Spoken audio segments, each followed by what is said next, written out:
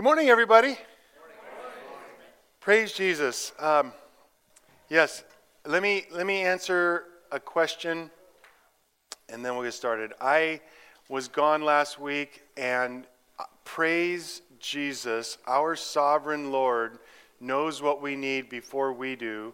And 3 weeks ago now, Matt Ferris came up to me and said, "Hey, I want to do the second lesson ourselves." In other words, not have me teach it and then them do the testimony part. He just wanted to do the whole thing. And I said, "That's a no-brainer. Great." And then I found out the day before, a week ago yesterday, that my dad fell, couldn't get up. Long story short, went to the hospital, back home, and stubborn, and, just like normal. So, praise Jesus. And then tomorrow, I am heading out, taking my son to college, so I'm spending very little time in Santa Maria this month, and the Georgies will be leaving next week. For those of you who are participating in the vow renewal, you don't have to participate in the vow renewal, but for those of you who are, you should have already been contacted, and we'll be in contact with you again over time because the 29th is coming. Praise Jesus. Amen?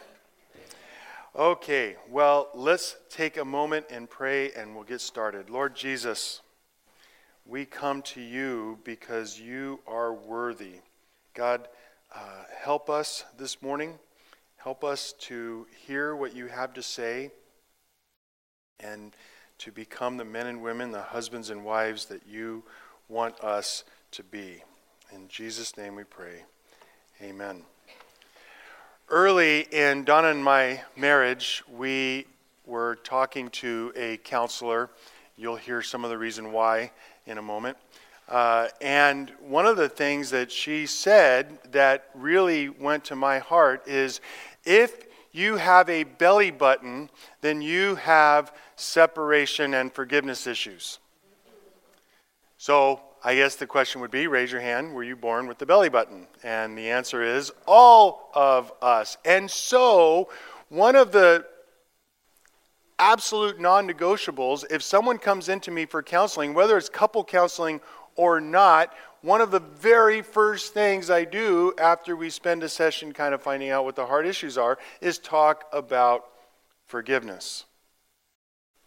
One pastor who influenced me early in my ministry, but I haven't heard from since, a guy named Dan Brown said this. He said, "Forgiveness is a decision about the future, not a feeling about the past."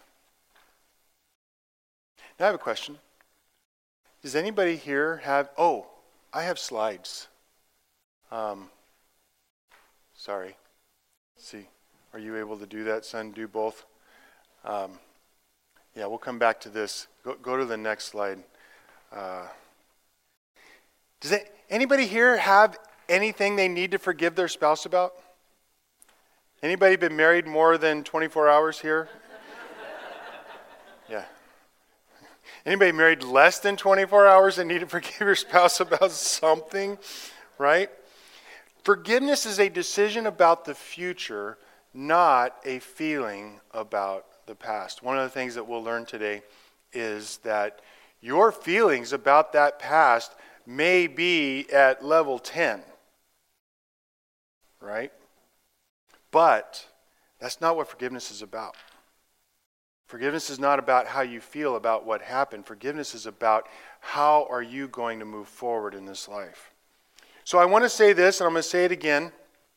Forgiveness, I have a two-part definition of forgiveness. Forgiveness, number one, is trusting the promise that God will settle all debts. God will settle all debts. Can you see what slides are coming? Okay. Do I have a slide for this? Oh, that one's turned off. Okay, got it. All right. That's why.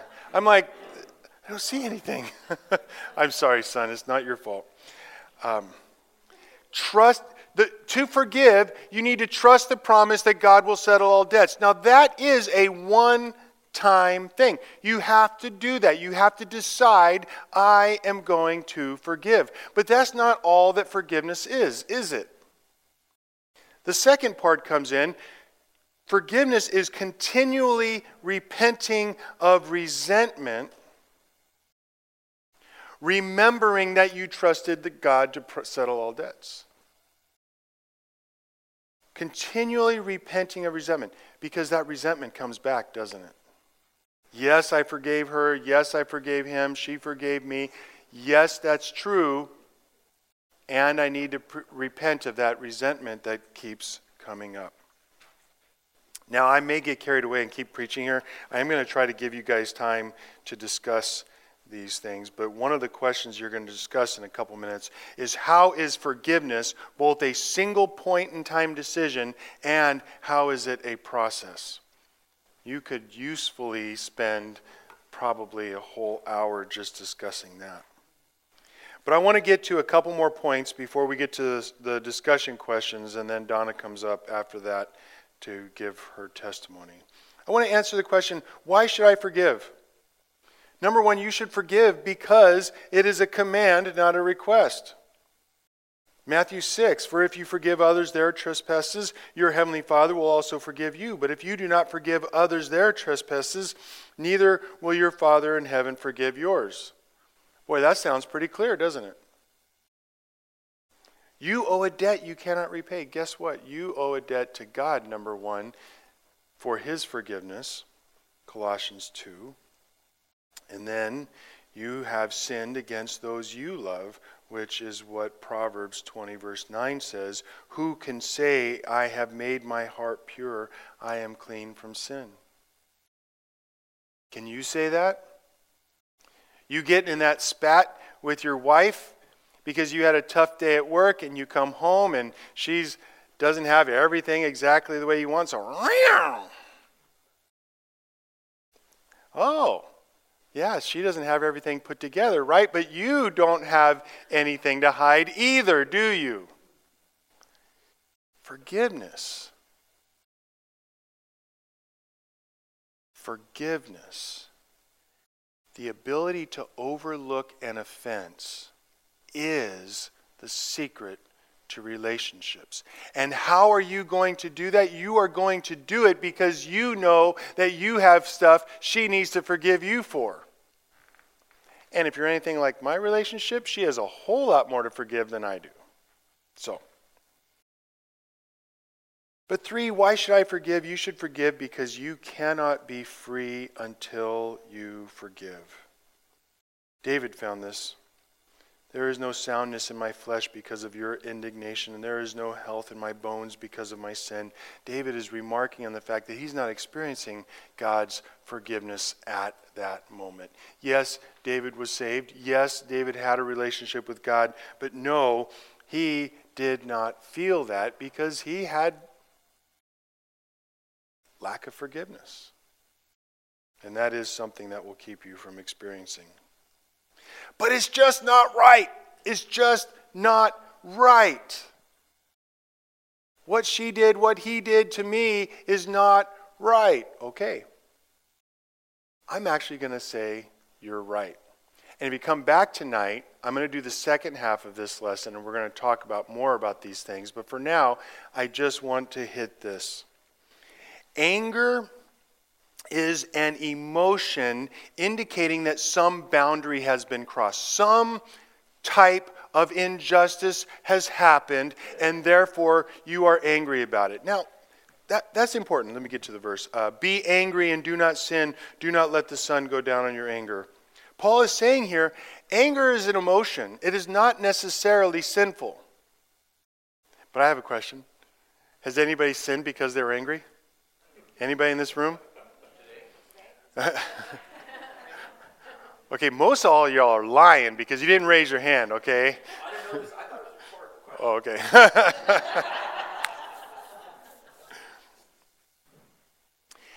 Anger is not necessarily in and of itself a sin. Period. That's just true. There is no emotion. There is no emotion that is in and of itself a sin. But there are many emotions that it's like they've got this direct line to sin, don't they? Isn't that right? Well, and we find out about that because we learn, and this is going to be in some of your verses, the James 1 verse. We learn that anger cannot remain in our hearts unless we allow it. Unless you start cherishing it. Ooh, I want to feel angry right now. I want to feel this emotion and the self-righteousness or the self-pity that it wells up inside of me. But here's what the author of the book of Hebrews says. Strive for peace with everyone. Don't keep your anger. Strive for peace with everyone and for the holiness without which no one will see the Lord. There is a correlation between keeping that anger, not striving for peace, and having the holiness that the Lord requires. See to it that no one fails to obtain the grace of God and that no root of bitterness springs up and causes trouble, and by it many become defiled. That root of bitterness that you're nurturing, that you're feeding with your self-pity and your self-righteousness grows out. Your boss does something and now you're angry at your boss. You come home, you've been thinking about it the whole drive home. Guess what? It's a whole lot easier to snap at your wife, isn't it? You know what I'm talking about. And that's going to make it a whole lot easier to bite your kid's head off too. Forgiveness severs that root. So what I want you to do right now is I want you to take a little bit of time in your small group, and I have the questions. There we go. Great. I would like for you guys to discuss in your group. We're going to spend a little bit of time talking about these things, and trust me, I have about another hour's worth of preaching I could do, but I won't. And then we'll get up in a few minutes, go through it, and we'll have Donna come up.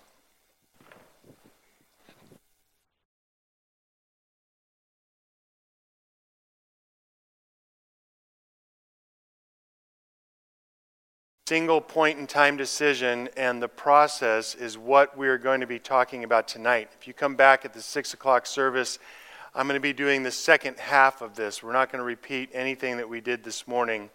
We're only going to be talking about that, and it is important. We're talking about the why we should forgive this morning. Tonight we'll talk about the how we go about it. Anybody need help with that? Amen. So now I'm going to have the most beautiful woman in the world come up and give her testimony about forgiveness.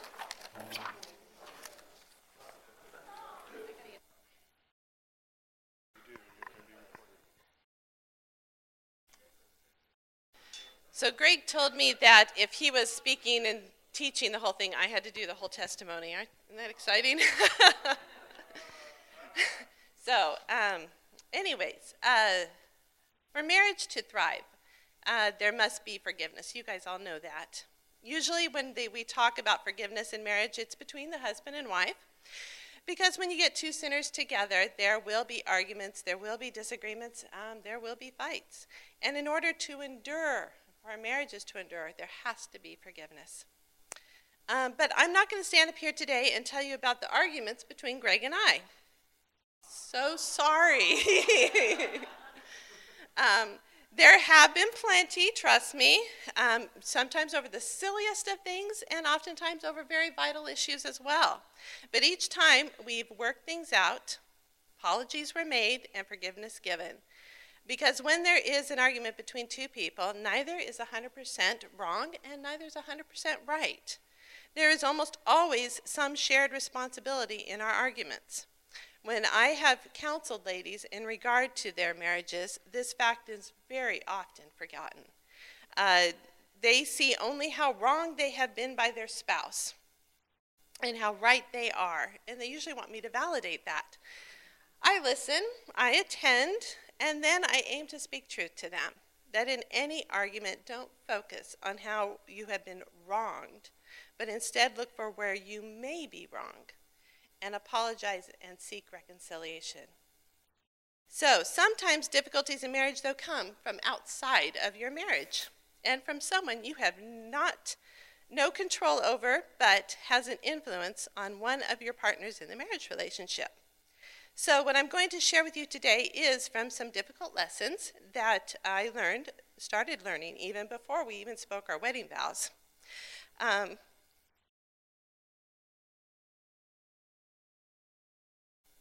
Promised I wasn't going to get emotional, but I do. This is like 24 years ago, too, so sorry. All right. Where was I? Sorry. Anyways, before we even spoke our wedding vows, some of these lessons came. Lessons that have continued in various ways for many years and still creep up from time to time. And these lessons on forgiveness did not come because of the relationship between Greg and I. But instead, Greg and his mother. It's a mother-in-law issue, which I know many of you may have that issue. And it's how it has affected our marriage. So shortly after Greg and I started dating, I met his mom. And several of you here have met his mom. She's a very tall, redhead lady, and with a somewhat strong personality, too. From the beginning, the relationship between his mom and I was strained.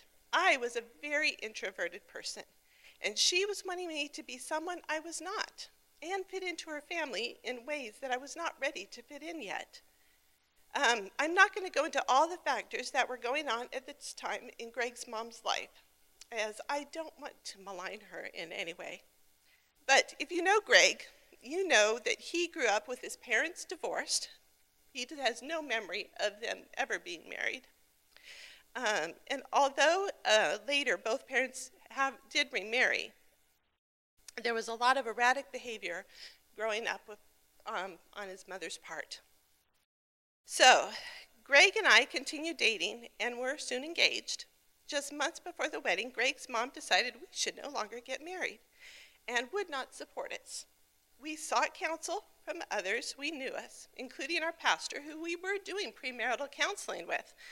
No one believed we should wait. No one gave us any advice to wait. So we continued with our plans, and we got married on December 16, 1995, without his mother's support nor her attendance at our wedding.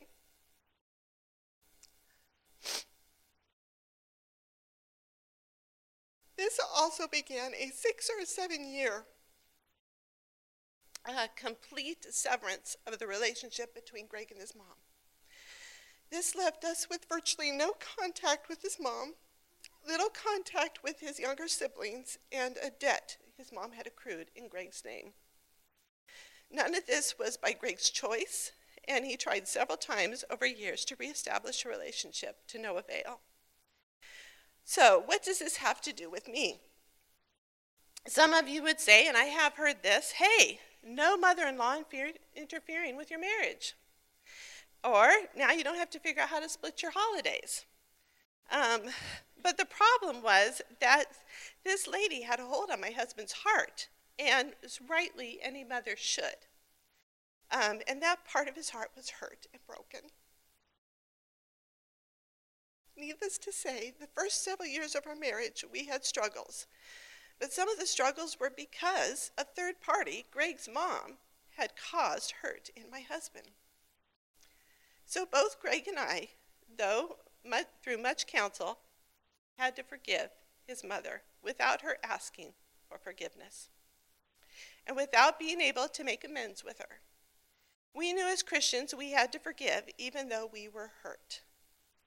That the pain and the hurt because of this severed relationship would not get better if we could not forgive.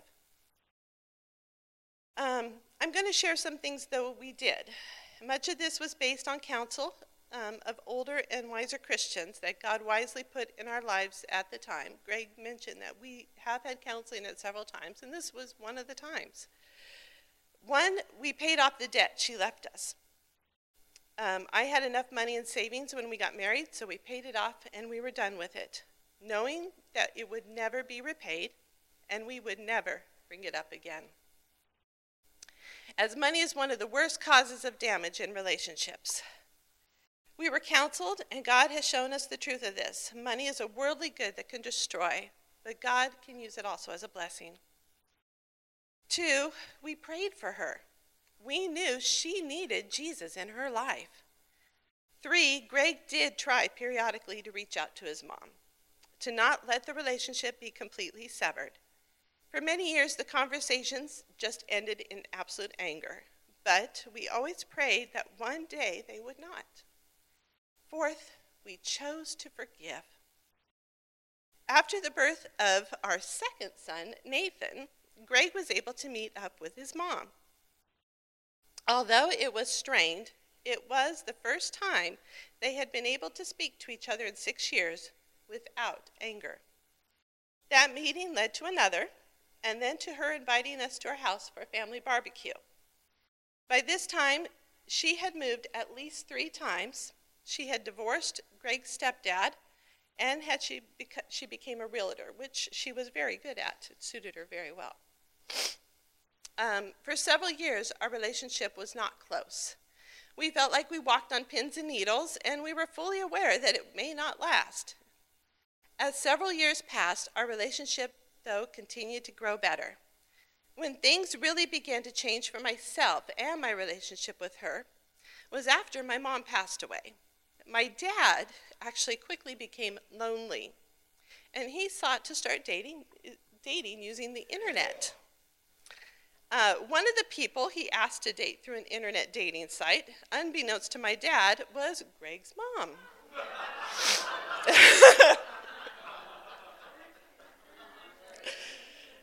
So she quickly figured out it was my dad, and although they did not date, they did exchange several emails, and they started a friendship.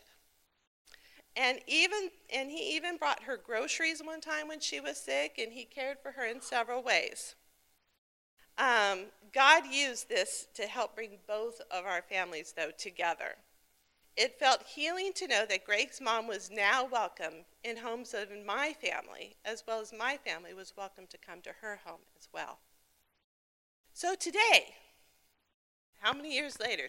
Almost 24 years later now, I call her mom, and she openly welcomes Greg and I in her life. She trusts us. She appreciates how we raised our children. She appreciates the ministry that we do and our marriage. She even has us both listed as the executors now on her estate over her other 2 children. She also has shared with us pain and regret of many things in her past, although never really mentioning the years we did not speak.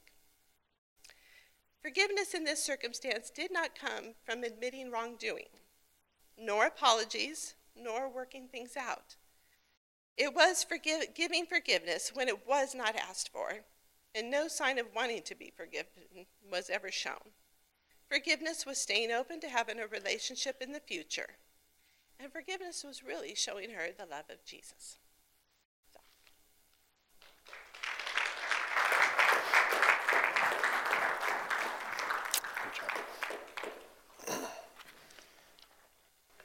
This isn't on my notes, but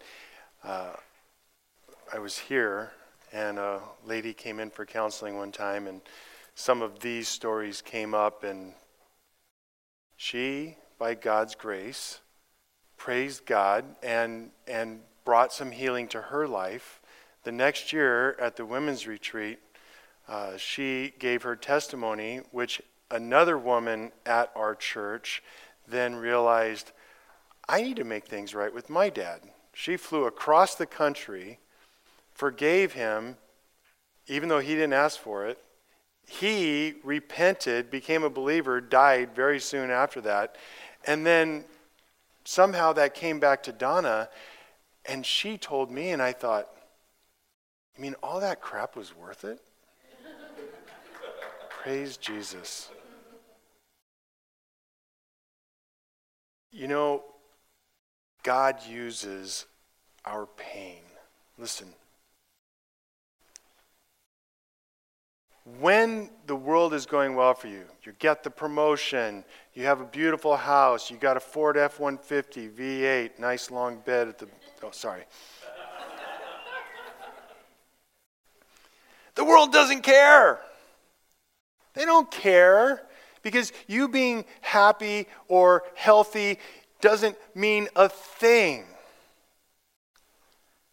But when life is tough, when you and your spouse are struggling on some important issue, or you have mother-in-law issues, and you still trust Jesus, you still go to him with your pain, you still acknowledge the fact that he is sovereign and he is good, that is when the world notices. That is when the world sees God's greatness. I want to run through this. What is the cost of forgiveness? The forgiver always pays for the offender's sin. Donna coughed up 1/9 of my first salary, my first full-time job salary. She paid 1/9 of that salary in one check to get rid of that debt. Why? Because we were never going to get that money, and it was only going to be interest and credit card interest at 21% or whatever it is. You're going to pay. You pay for forgiveness. Why? Because you got to take the hit and swallow it and smile. It hurts. Anybody who tells you forgiveness doesn't hurt is lying, and they're trying to sell you something. God pays for your sins, and you must pay for those who sin against you. Secondly, the cost of forgiveness is you forfeit the right, quote unquote, to revenge when you forgive. You don't get to hit back. You don't get to be nasty. These are the things we're talking about tonight. Come back and we're going to fill out this.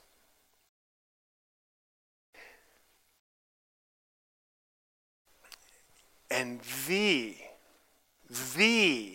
sign that you have forgiven, the sign that you are now walking on this process, this road to forgiveness. There is one sign that shows that you are on this road. You pray that God will bless them. The way you know you have begun forgiving. This is not the totality of forgiveness. This isn't all of what forgiveness is. But the way you know that you have started down that road, God bless them. God save their souls. Not just God make them say they're sorry. No, that's not it. God build into their lives, heal their broken heart, show them how they can take the next step to know you better, because as they know you better, they will love you and trust you more. That is how you know you have begun this process. And by the way, that's true for the idiot who cut you off or doesn't know how to use the roundabout. God bless that person with a good driving instructor.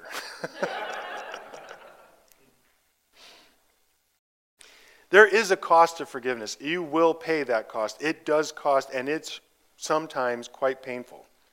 But what is the cost of unforgiveness? Frankly, you will not be forgiven.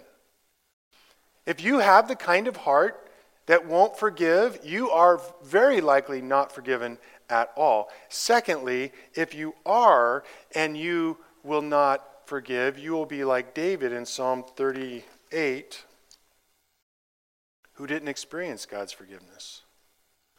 When you hang on to that vomit, and you just want to, I want to play in that vomit. Yeah. You're not going to experience the cleansing, purifying grace of God. You won't experience it. Now, I'm not saying you're not saved, but you might not be.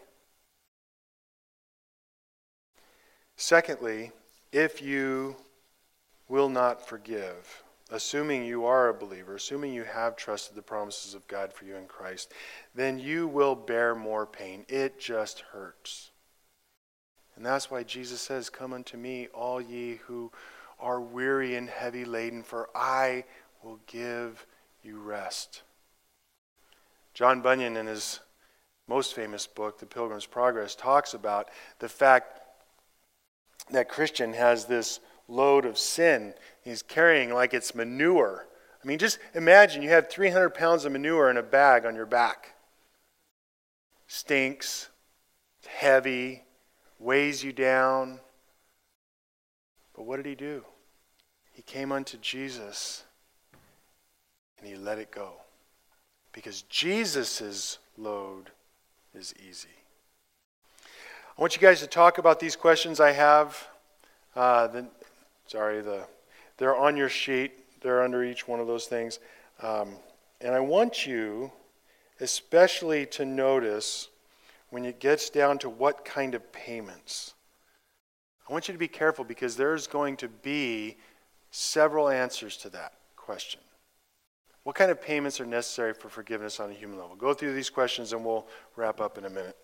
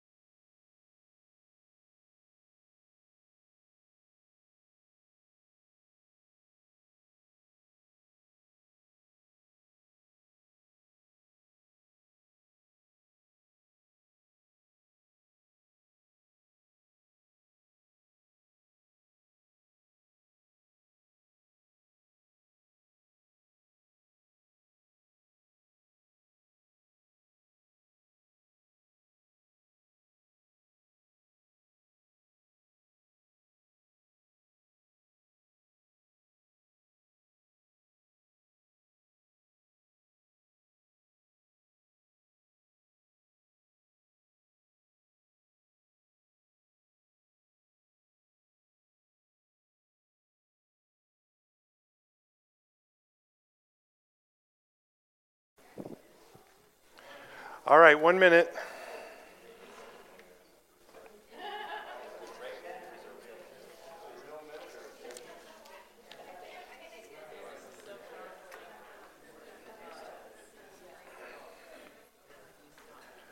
Again, this is a lesson that I give over 2 or 3 different sessions when I'm doing counseling with people. So it is totally impossible to talk about all this in just 1 hour. So I really do invite you to come back if you're able to come back tonight, 6 o'clock, and we will continue the discussion, not repeat the discussion. But we'll probably ask for forgiveness for people who start talking to people at other tables while I'm up here talking. You know, that might be something we need to forgive.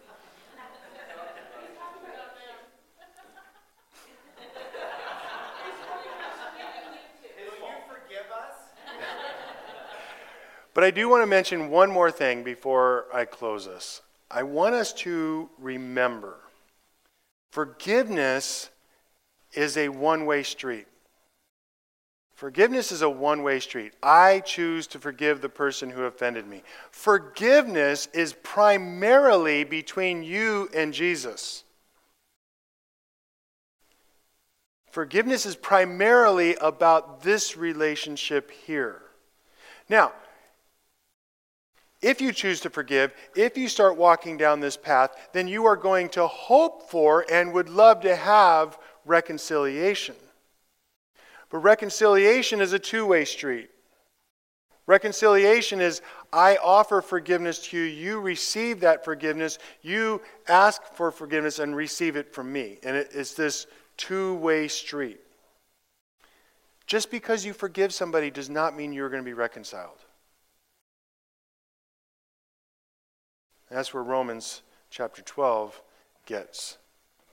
As far as it depends on you, be at peace with all men. But it doesn't only depend upon you.